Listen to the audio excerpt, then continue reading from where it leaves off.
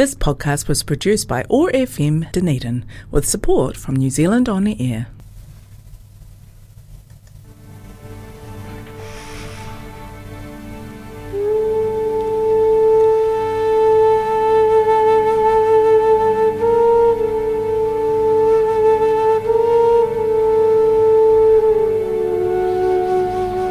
Good morning and welcome to another show of Sober Yoga.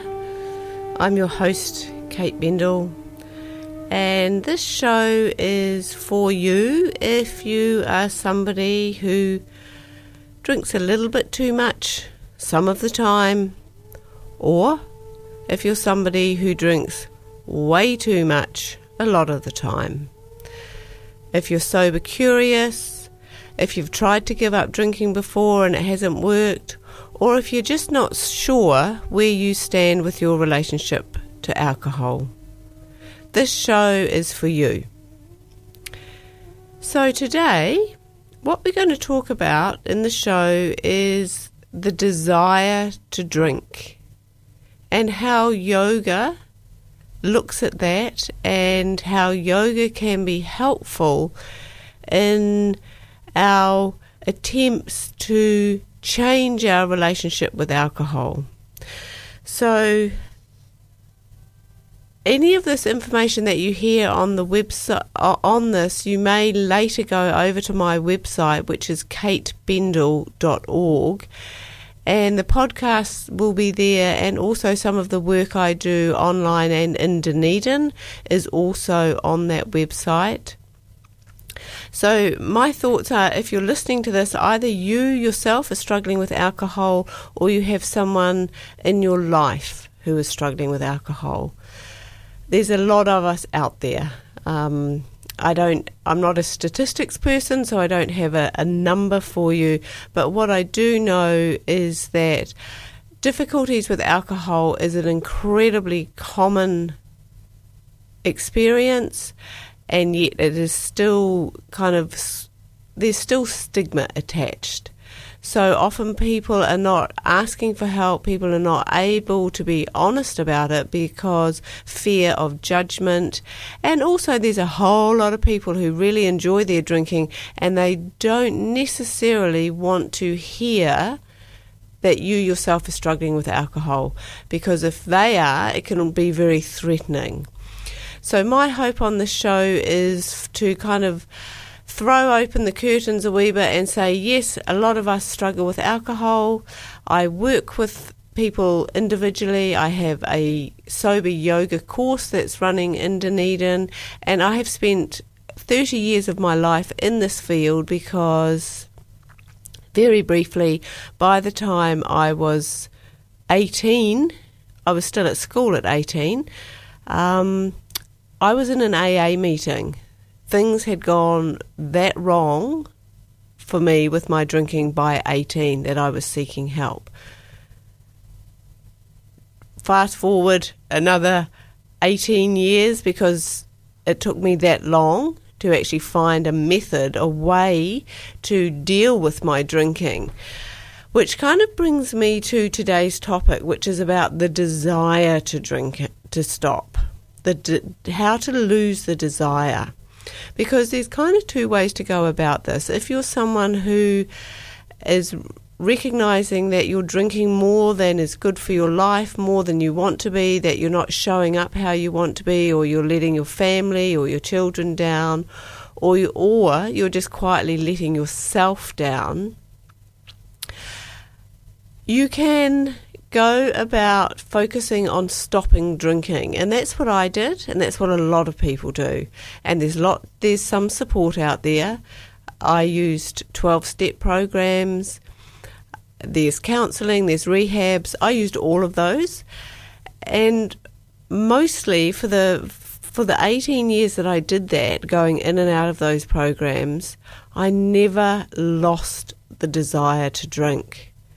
I managed, through some of the tools that I learned in those programs and the support that I got from those programs, I had episodes and periods of not drinking.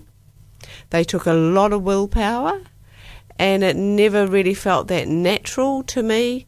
And underneath it, there was always a kind of a sadness, a feeling that I was missing out, and that what I really wanted was to be able to drink, but I had proven to myself time and time and time again that actually I couldn't drink in any way that was even remotely close to kind of balanced or healthy.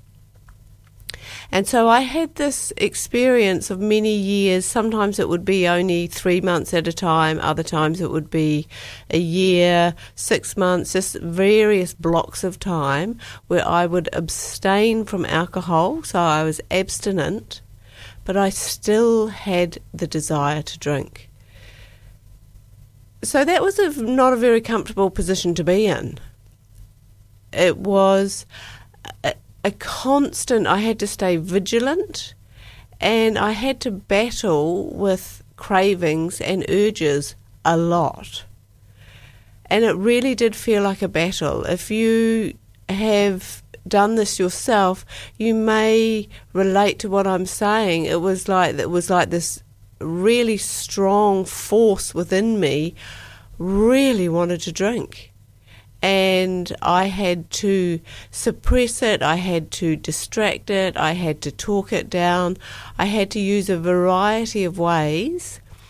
I had to ring people, go to meetings, do all these things so I wouldn't give in to the desire to drink.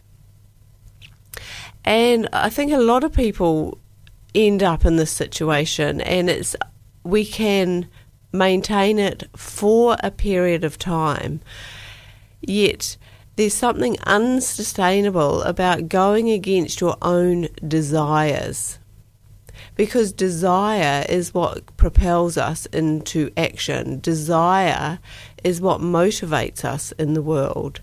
So when you are carrying around, like I did, a desire to drink, there's only so far I could get on willpower.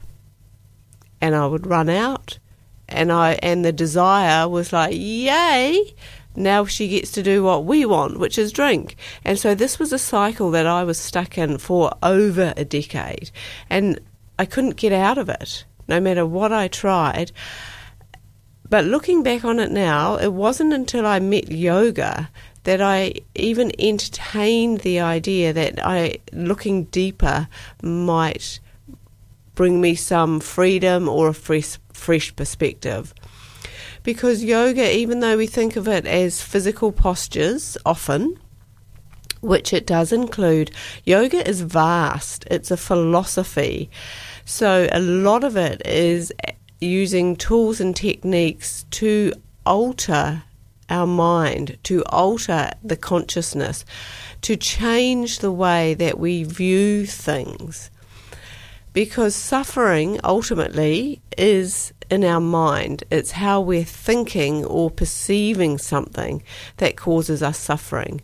You know, a group of people could turn up at, say, one event, like say a car accident. You could have 5 people turn up, and they are all going to see and experience and perceive different things from that car accident. Somebody might become overwhelmed with emotion and find the whole thing very traumatic. Somebody might have training in medical first aid kind of thing, and they're going to put that perspective on it and see what needs to be done and take a medical assessment. Somebody might be sort of someone who has a strong sense of kind of civic duty, and they might take over controlling the traffic, and they're going to see mainly what's going on with traffic. We're all very different, and it's in our mind. What's happening in our mind is giving us our picture of reality. And yoga really helped me make a shift there. So instead of just giving up drinking, which was just failing for me, basically, when I started practicing yoga, a whole lot of things started to change. And one of them was this ability to separate myself from my thinking, to recognize, okay, there's me, there's this existence of a being who happen to have the name Kate, and there's some thoughts and they come and go, but Kate isn't the thoughts. And I was able to start to just kind of get enough space and detachment to observe and notice a lot my thinking around drinking. And I'd never really seen it before. It always felt like it was this enormous, amorphous, uncontrollable thing, like a tidal wave that would just take over me. But through the practices of yoga, I was able to witness my thinking. And it was illuminating, to say the least. But what it did, it helped me really dig beneath the surface of what was going on with my drinking. And for me, I needed that key to until I could understand myself. There was no way for me to get out of the trap. Like, I felt completely trapped in this cage of alcohol. And I think that's yoga's specialty. It teaches you tools and techniques and practices which help you to understand yourself. Svadhyaya is a term we use in yoga, and it means self-study or self-reflection. And through that means there is the possibility of gaining deeper understanding of what are we doing and why are we doing it. And in the process of yoga, it doesn't happen the first time you go to a yoga class. It doesn't happen the second time you go to a yoga class.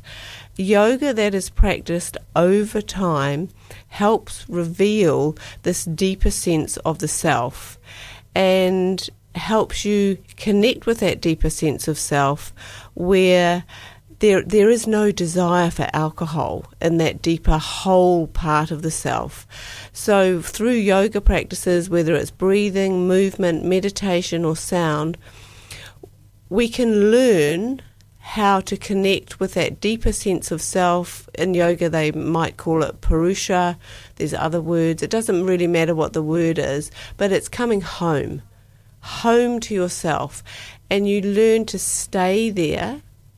And you can watch the drama of your life. You can watch the whole story of your alcohol. And for me, I was able to watch just how strong the desire was, but then also play it forward. I was able, in a detached way, to watch what is going to happen to the rest of my life if I keep responding to that desire. If that desire is played out, what's the rest of my life going to look like? And it looked absolutely shocking. It was not the life I wanted. The me that was in contact with my deeper self, which was full of light and positivity, could see this kind of disaster of a life in front of me if I kept feeding this desire. And it was almost like a light switch for me. And it was from that moment when I saw it all play out, it was like, well, no, that isn't the life I want.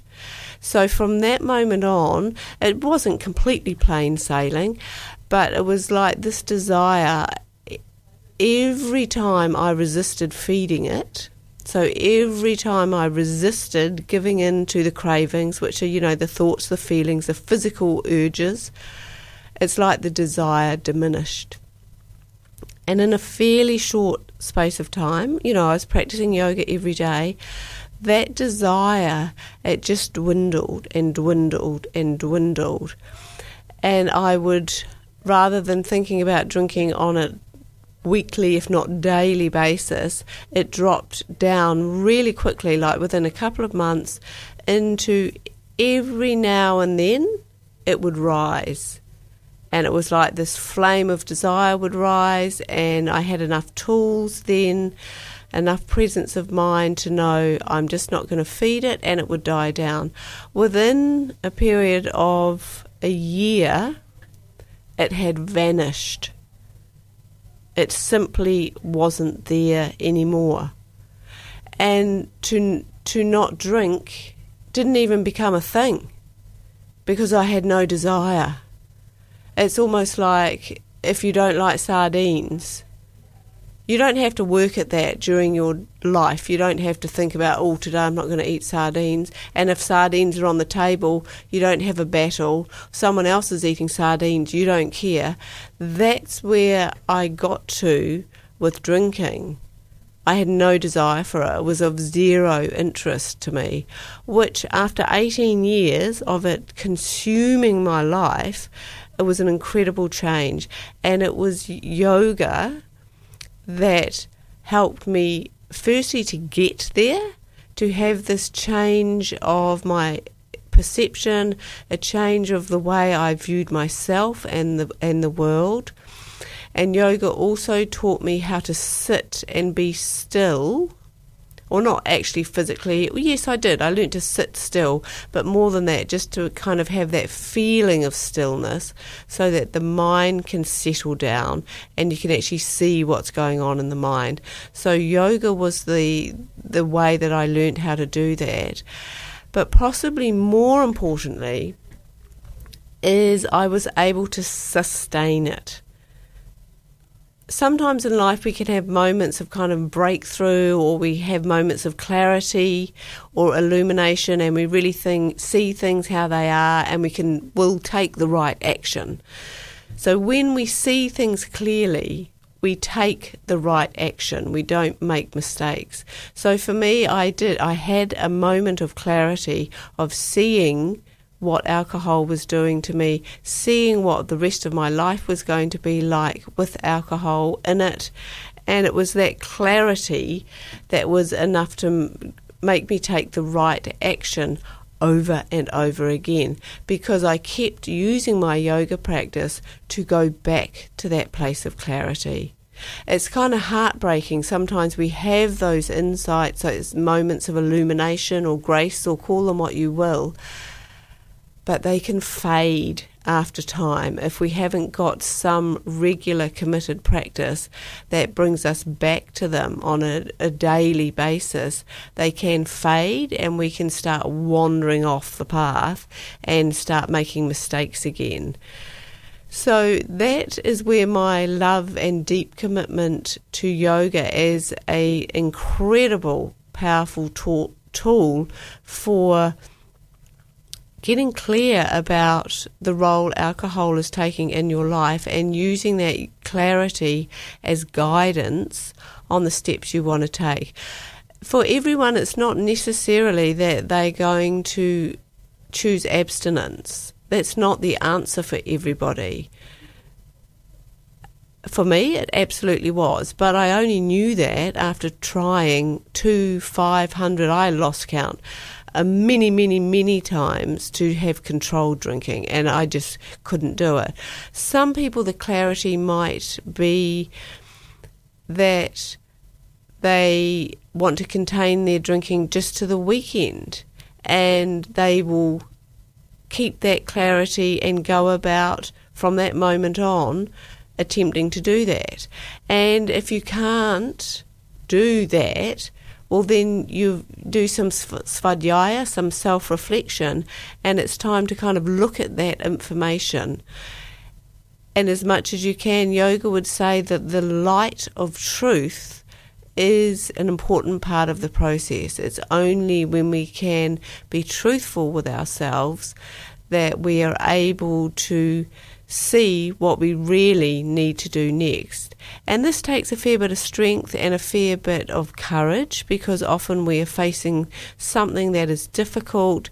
And if we still have a desire to drink, which most of us do when we're still drinking, it can feel just awful to consider even that you might have to give up this thing that you still have a desire for.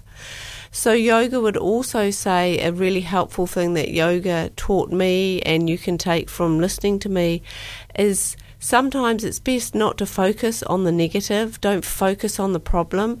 Everything is in balance. So if you just start adding to the positive, if you just start putting the good things into your life, the stronger the good things are, the weaker the negative things will become. And so that's where yoga uses the tools of ahara and vihara, lifestyle and diet, to start bringing positive things into your life. And as you get yourself more firmly established in positivity, the negativity, which is drinking in your case, will diminish. So that also works alongside this idea of clarity and not feeding desire. See the desire, name it for what it is, play it forward, see what's the rest of my life going to be like if I succumb to that desire, and stop feeding it and feed yourself something else instead, something really positive, and it can be enough to change the balance. Doesn't mean you won't have cravings or urges sometimes, but they're actually really good things. Like when you have cravings and urges, it's an opportunity to learn to resist them. It's almost like you're learning a new skill, and you can do it. Anyone can do it. When you have enough positivity and strength and faith and courage, all things that yoga will give you, you can resist urges. So hopefully there's something useful for you in that, and also just to know that I work with people individually, and I'm also running a 6-week course. There's still just time to enroll for that. The course starts on November the 3rd, so it's on Wednesday evenings just for 6 weeks, so it's not a massive commitment, but you will learn yoga, traditional yoga, that's asana, breath, meditation and philosophy, how it relates to addiction and alcohol, so that you can take some really useful things from it.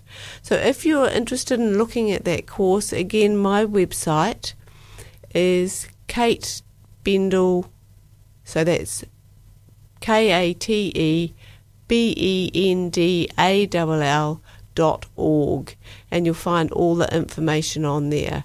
And you can also find a way to get hold of me if you want to talk about something. And equally, if there's things you want me to talk about on this Sober Yoga show, please let me know. It's for you. So what you're interested in is what interests me. And keep trying. There's many, many ways that we can approach this difficulty, this challenge, this obstacle of alcohol. And if one way didn't work for you, don't give up. Try another way. And sometimes just actually finding someone that you can talk to about it can just help move things. When we shine the light on something, it in itself is a big step towards transforming it. So thank you for listening. You've been listening to Kate with the Sober Yoga Show, and we will be here again in a fortnight.